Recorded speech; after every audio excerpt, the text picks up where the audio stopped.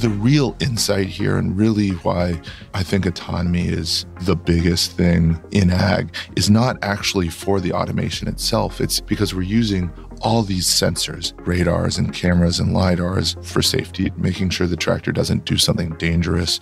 The insights that we're gleaning from these sensors we're using for safety to do the automation can then be used to feed back value to farmers as we get this larger data set on a per farm basis that will allow them to be many orders of magnitude more productive than previous generations. Welcome to The Restless Ones. I'm Jonathan Strickland. As you may know, I've spent the last 15 years covering technology and learning how it works, demystifying everything from massive parallel processing to advanced robotics, and everything in between. Yet, it's the conversations with some of the most forward-thinking leaders, those at the intersection of technology and business, that fascinate me the most. Igino Cafiero really fits the description of a restless one. He graduated from Carnegie Mellon University with a bachelor's degree in electrical and computer engineering. He then earned his first master's degree at Stanford University, again in electrical engineering. He became a software engineer and later attended the Wharton School, where he earned his second master's degree, this time in business administration. And in between working and learning and asking questions, he came up with the idea for Flag Robotics. The company is in the business of providing automation solutions for the agricultural industry. We'll hear more about Igino's path to Flag Robotics in a moment. I just want to take a second to acknowledge that Igino's enthusiasm and attitude toward taking on challenging problems and finding innovative solutions is absolutely contagious. I guess what I'm saying is that during this conversation, I geeked out more than just a little bit. As you'll hear, Igino's work focuses on a sector that's a blind spot for a lot of people. There's a misguided concept that farming hasn't significantly changed for decades, when in fact, the agricultural industry represents a field where bleeding-edge technology and the benefits of high-speed, low-latency connectivity are fueling monumental changes. But before we get too deep into that, I first wanted to learn more about Igino himself. Well, Igino, first of all, let me welcome you to The Restless Ones. It is a pleasure to have you on the show. Jonathan, thank you so much. It's a thrill to be here. I first like to get to know my guests before we start diving into all the nitty-gritty. So the question I have for you then is, how did you first get interested in technology? What was it that sparked your desire to pursue that? Jonathan, that's such a broad prompt. The 5-year-old boy in me always loved taking things apart and understanding how they worked, right? All my toys were always in pieces. I was always asking my dad to help me put it back together just because I wanted to understand how it worked. And then the adult me went to engineering school, became a software developer by trade. Formally, I'm an electrical engineer.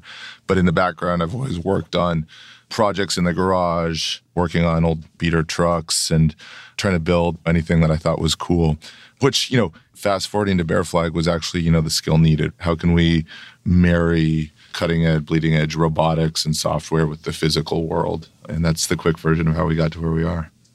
I love that because it starts off with taking things apart and then learning how to put them back together again in order to have them work again. It's like the perfect genesis story of an engineer. Well, I think the old adage is, if it's not broken, it doesn't have enough features yet. And that's certainly something we've fallen in the trap of before. You talked about becoming a software engineer. You were working a lot with companies that were really focused on developing and supporting infrastructure. What sort of lessons did you learn along the way as you were working through these jobs? I'd love to say that, my career was this deliberate sort of, hey, I'm going to go from step A to step B because I know I want to get to step X, someday. But maybe some folks are like that. My foresight was not that strong. Very, very tactically, I did try to set myself up on teams to understand how problems are solved at scale. I'm always fascinated with this. How do we take something from a whiteboard to having world impact? And I'm very lucky that in previous jobs I was able to do that.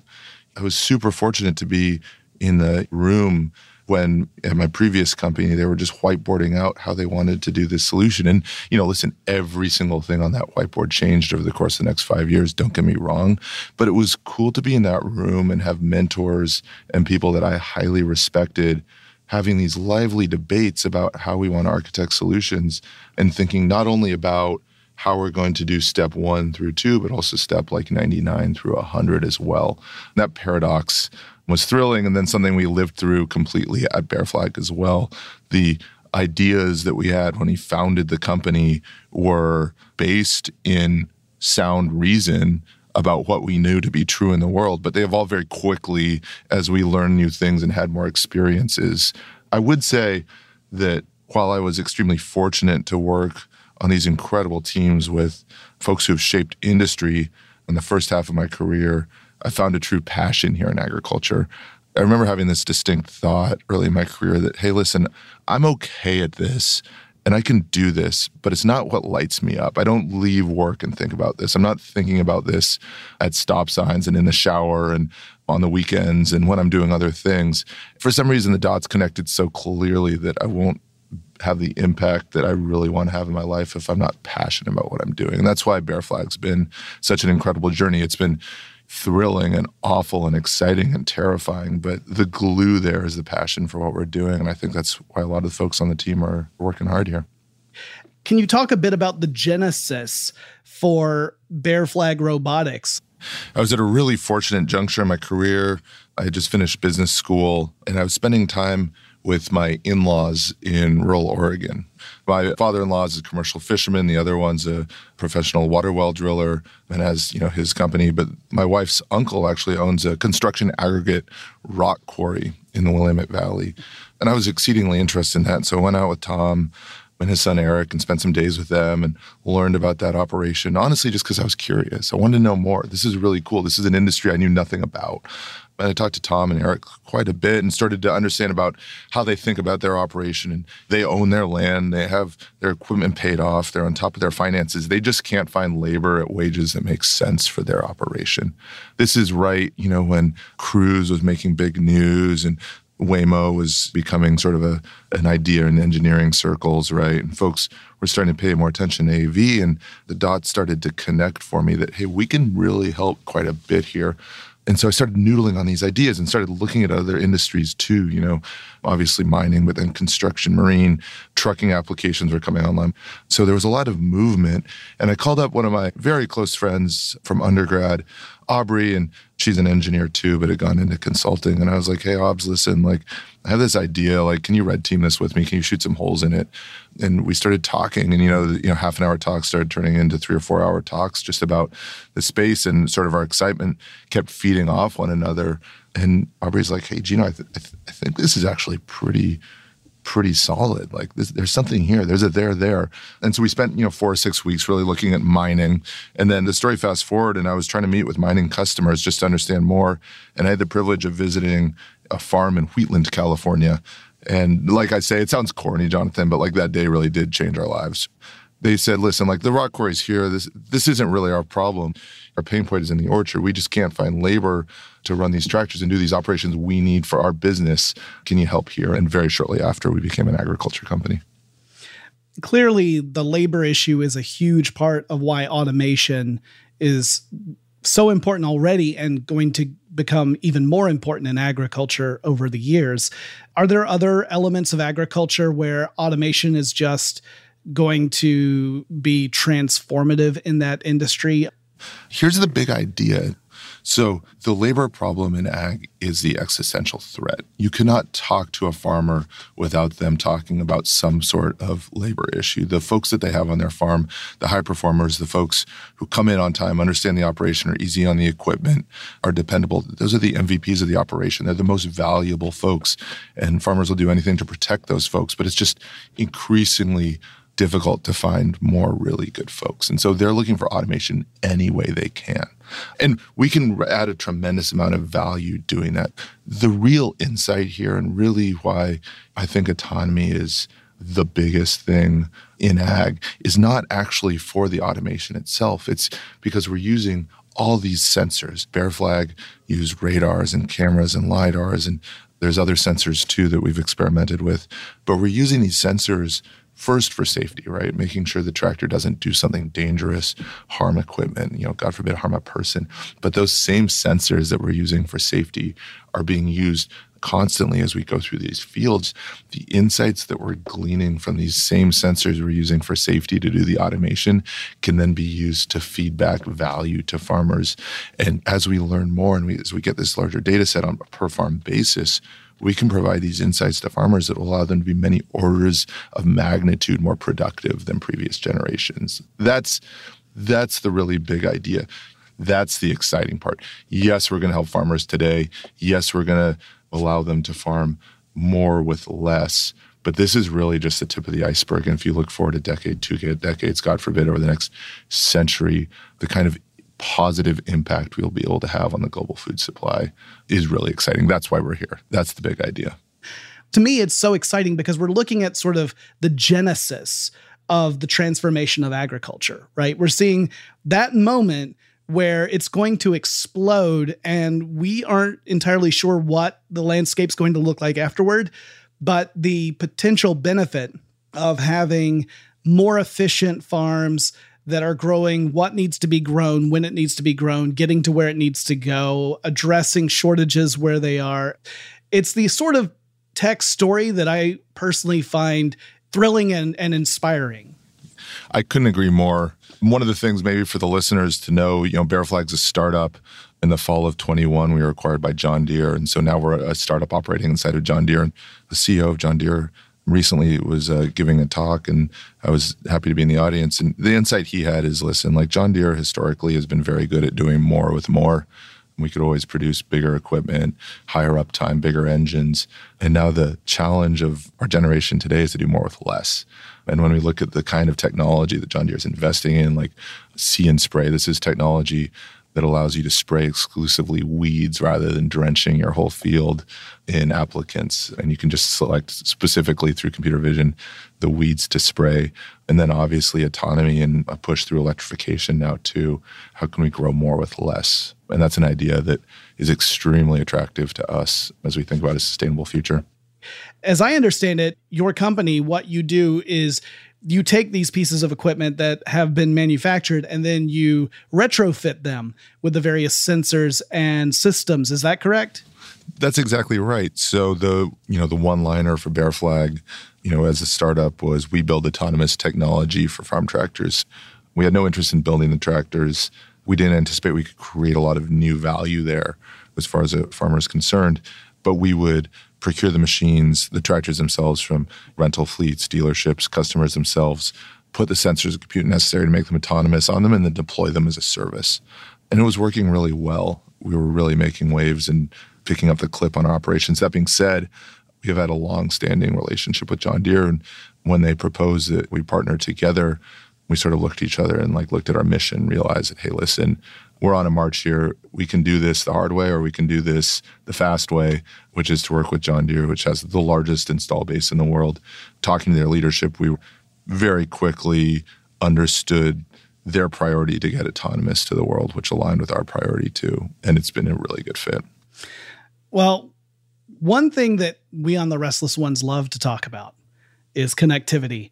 And when you're talking about automation and you're talking about sensors and you're talking about gathering data and you're talking about these massive pieces of equipment, my first idea is that connectivity absolutely has to be kind of the underlying foundation that makes all that possible. Can you speak to that a little?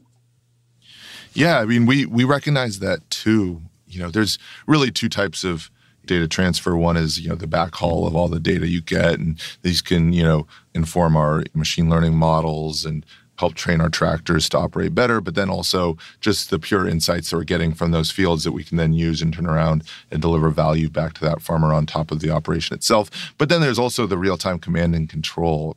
The Bear Flag machines had these real-time videos, web-based interfaces. You could basically have the in-cab experience from your tablet as you monitor your fleet while you're driving your truck around the ranch. And so connectivity was especially core to that. We borrowed a lot of technology ideas from other folks in the industry who are working in parallel industries around how can we degrade the resolution of the video when we have lower connectivity and things like that. But truly, one of the biggest enabling technologies of autonomy and all this goodness we're talking about really is that connectivity. Well, and you were mentioning that sort of in-cab experience of being able to view the situation as if you were actually sitting in the tractor as it's going. I imagine for that to be useful, to be really useful, you need to have connectivity that has very low latency so that you see what's going on as it's going on, as opposed to, yeah, this is what your tractor was doing 5, 10, 30 seconds ago. That's exactly right. Hey, listen, like there's also other really cool ideas. In the future, autonomous tractors will be RoboCop. They'll do everything. They'll do it better than a human. All the things. We're not there yet, and we're frankly like not that close to that. So there still has to be human interaction. So while that machine can autonomously till or cultivate or harvest or plant that field, you still need to move it to the next field. And so things like remote piloting come into play where, hey, listen, I don't want to drive out 20 dang minutes to drive this tractor 30 feet across a private dirt road. Can I just, remote control it from my iPad? And the answer is absolutely yes, you can, but you need connectivity to do that. Oh, yeah. Anytime you're talking about actually controlling a vehicle, particularly one as enormous as the ones we see in the agricultural industry, then obviously having that ability to have a low latency connection is absolutely critical. We would want to make sure that whatever is enabling the decision making has the lowest latency possible, because you can't react to a hazard that actually happened 5 seconds ago. Then it's too late. Conventional thinking says you have to pay more to get more. I want the world. But T-Mobile for Business uses unconventional thinking to deliver premium benefits for better ROI.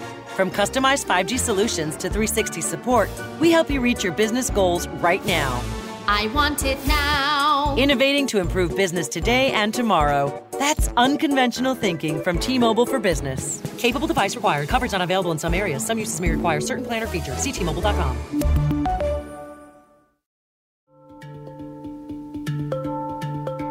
Do your farmers interface with this technology in a direct way, or is this truly a tractors as a service where you have your own team working on things?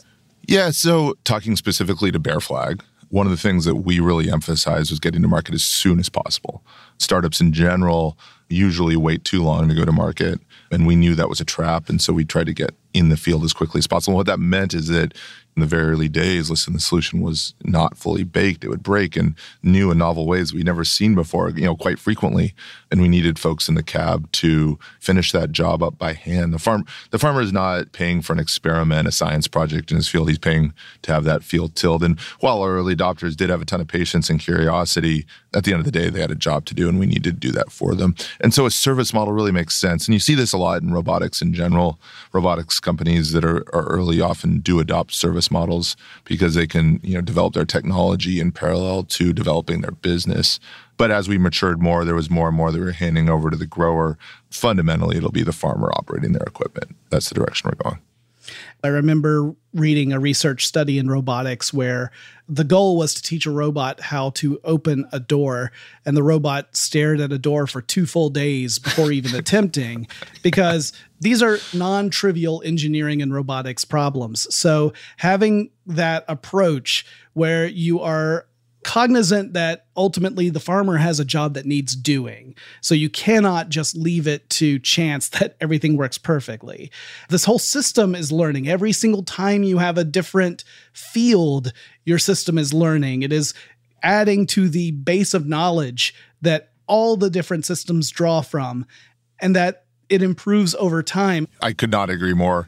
Would you say it's fair to say that now big agricultural machines like tractors have joined the Internet of Things? Is that an accurate description? Oh, yes. Without hesitancy. And quite frankly, too, even before Bear Flag and autonomy came along, these tractors are extremely sophisticated devices.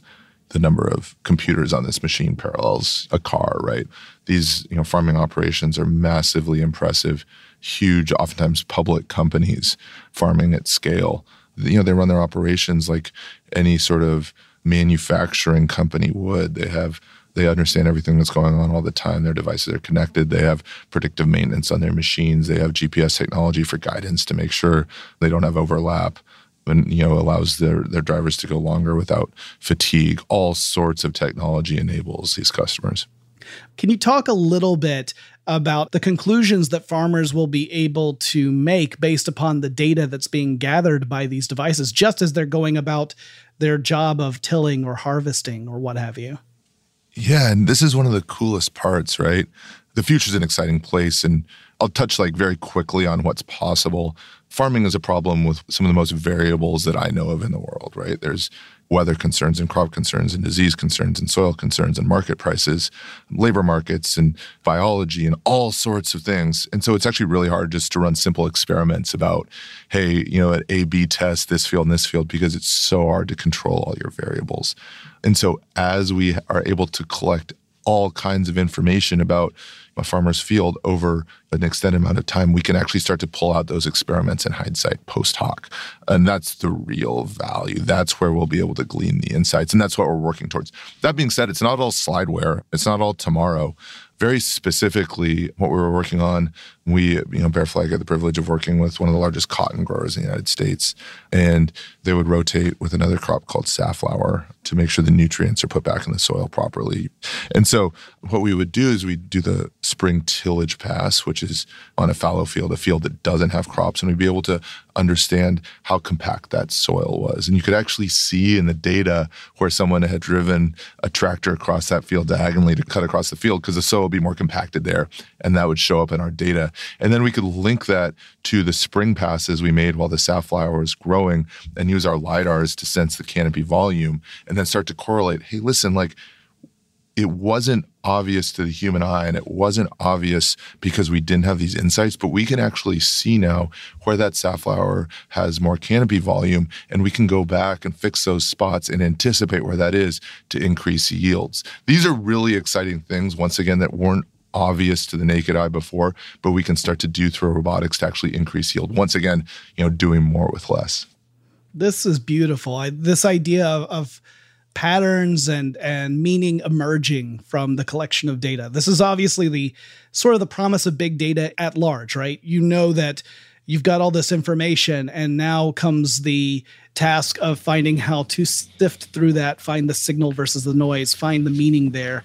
The idea that this is something that is applicable across the entire industry, but it's also going to be customized, tailor-made for each individual region, each individual field, because as you say, the real world is a terrible test environment. You have no control over so much that can impact the whole process. That's exactly right. Well, I have to also ask you, what are some of the constraints on modern farms from a technological standpoint? We were just talking about all the variables that you can't control for. Technologically, what are some of the constraints you have to work within?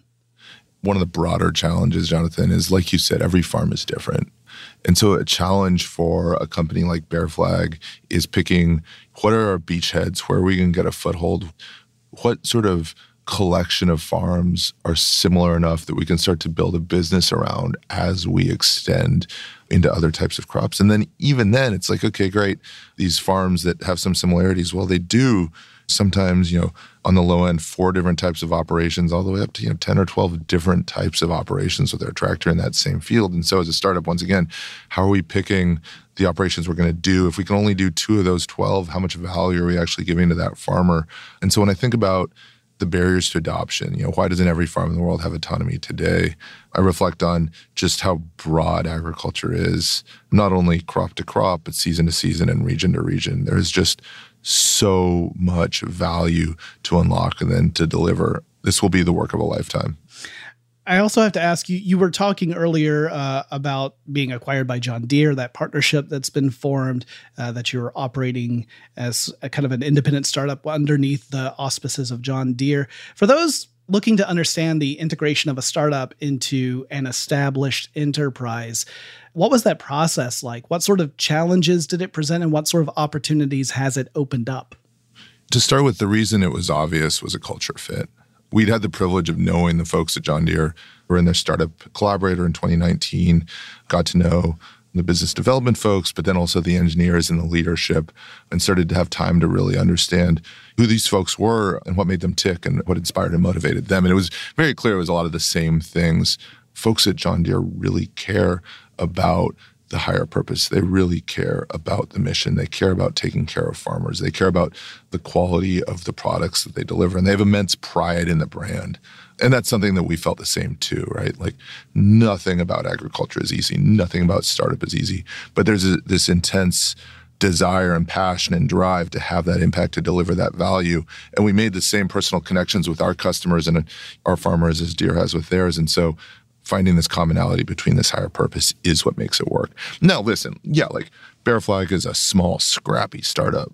So there's going to be differences there. The main thing to call out, this isn't like old school thinking or new school thinking. The folks at John Deere are some of the sharpest that I know in agriculture. It's just how you steer a massive cargo tanker compared to how you steer a ski boat. Like they just take different skills and they have different strengths. And so figuring out how we complement each other has been really exciting. There's a strong model here too. John Deere acquired Blue River Technologies about 5 years ago now. And that was a really good model for success. It was, hey, listen, we're going to support you in every way you want, but fundamentally we're going to leave you alone here and allow you to keep doing what you do, keep that lightning in a bottle, keep you being creative and motivated, and ability to move quickly without getting in your way. And John Deere's done a remarkable job at that. Before I could let Igino go, I had to ask him one more thing. Okay, here's the one that I gotta know. What does the farm of the future look like? Yeah. Oh, man. I think this is an evolution. Right. Listen, I'm going to give you an answer and you're going to think it's a cop-out, but then we're going to get to the goodness. The cool thing about farmers is two things I've learned. They'll always shoot you straight, which might not always be comfortable, but it's always useful.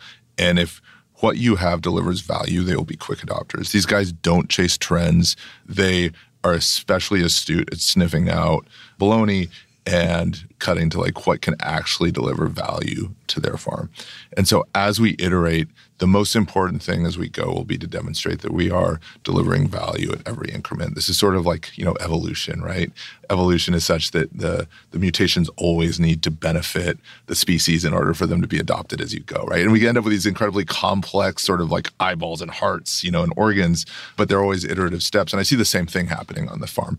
The vision, listen, like you sit back and you're like, how can a corn and soy grower really just become like a futures trader on their commodity that's in their field and they don't need to get into a tractor? That's sort of the vision that you have in the back of your mind. I think we're candidly a long way away from that.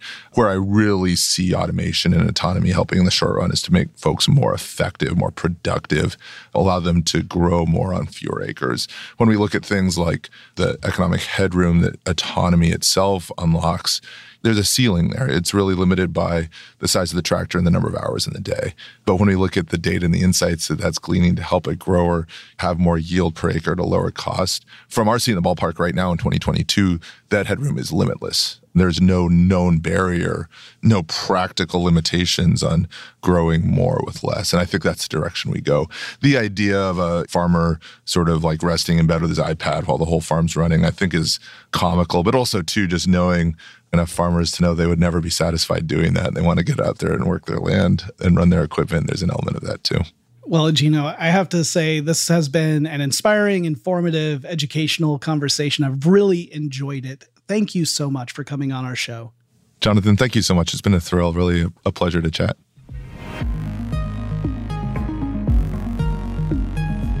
It was impossible for me to suppress my enthusiasm for Igino's work. I think back to the challenges my grandparents faced on the farm and how they could have benefited from the incredible technology now being deployed. And it's really exciting to think about how data will ultimately fuel a revolution in food production. It's the sort of impact that everyone will experience down the chain. Increased yields, healthier crops, lower costs of production, those will benefit everyone, from the farmers down to the consumers. We'll learn how to be better stewards of the land, decreasing the environmental impact of agriculture in the process. It's the sort of big picture problem that can be tackled with the right approach. And it's not about throwing technology at an issue, but rather the careful application of a thoughtful approach followed by meticulous analysis of the data we gather. That's what's going to change the world. None of that would be possible without the connectivity part of the picture. To realize this future, we need those wireless connections with high throughput and low latency in place. 5G technology is literally enabling the technologies that will transform how we do business. More than that, it's transforming the world. And it's phenomenal that we live in a time where this kind of connectivity isn't just possible, it's here. And it's growing.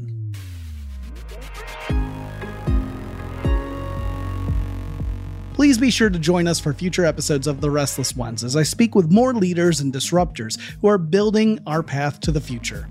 I'll see you then.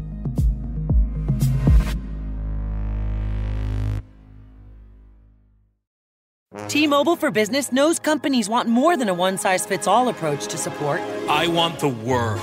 So we provide 360 support customized to your business. From discovery through post-deployment, you'll get a dedicated account team and expertise from solutions engineers and industry advisors, all ready right now. I want it now. 360 support that's customized for your success. That's unconventional thinking from T-Mobile for Business.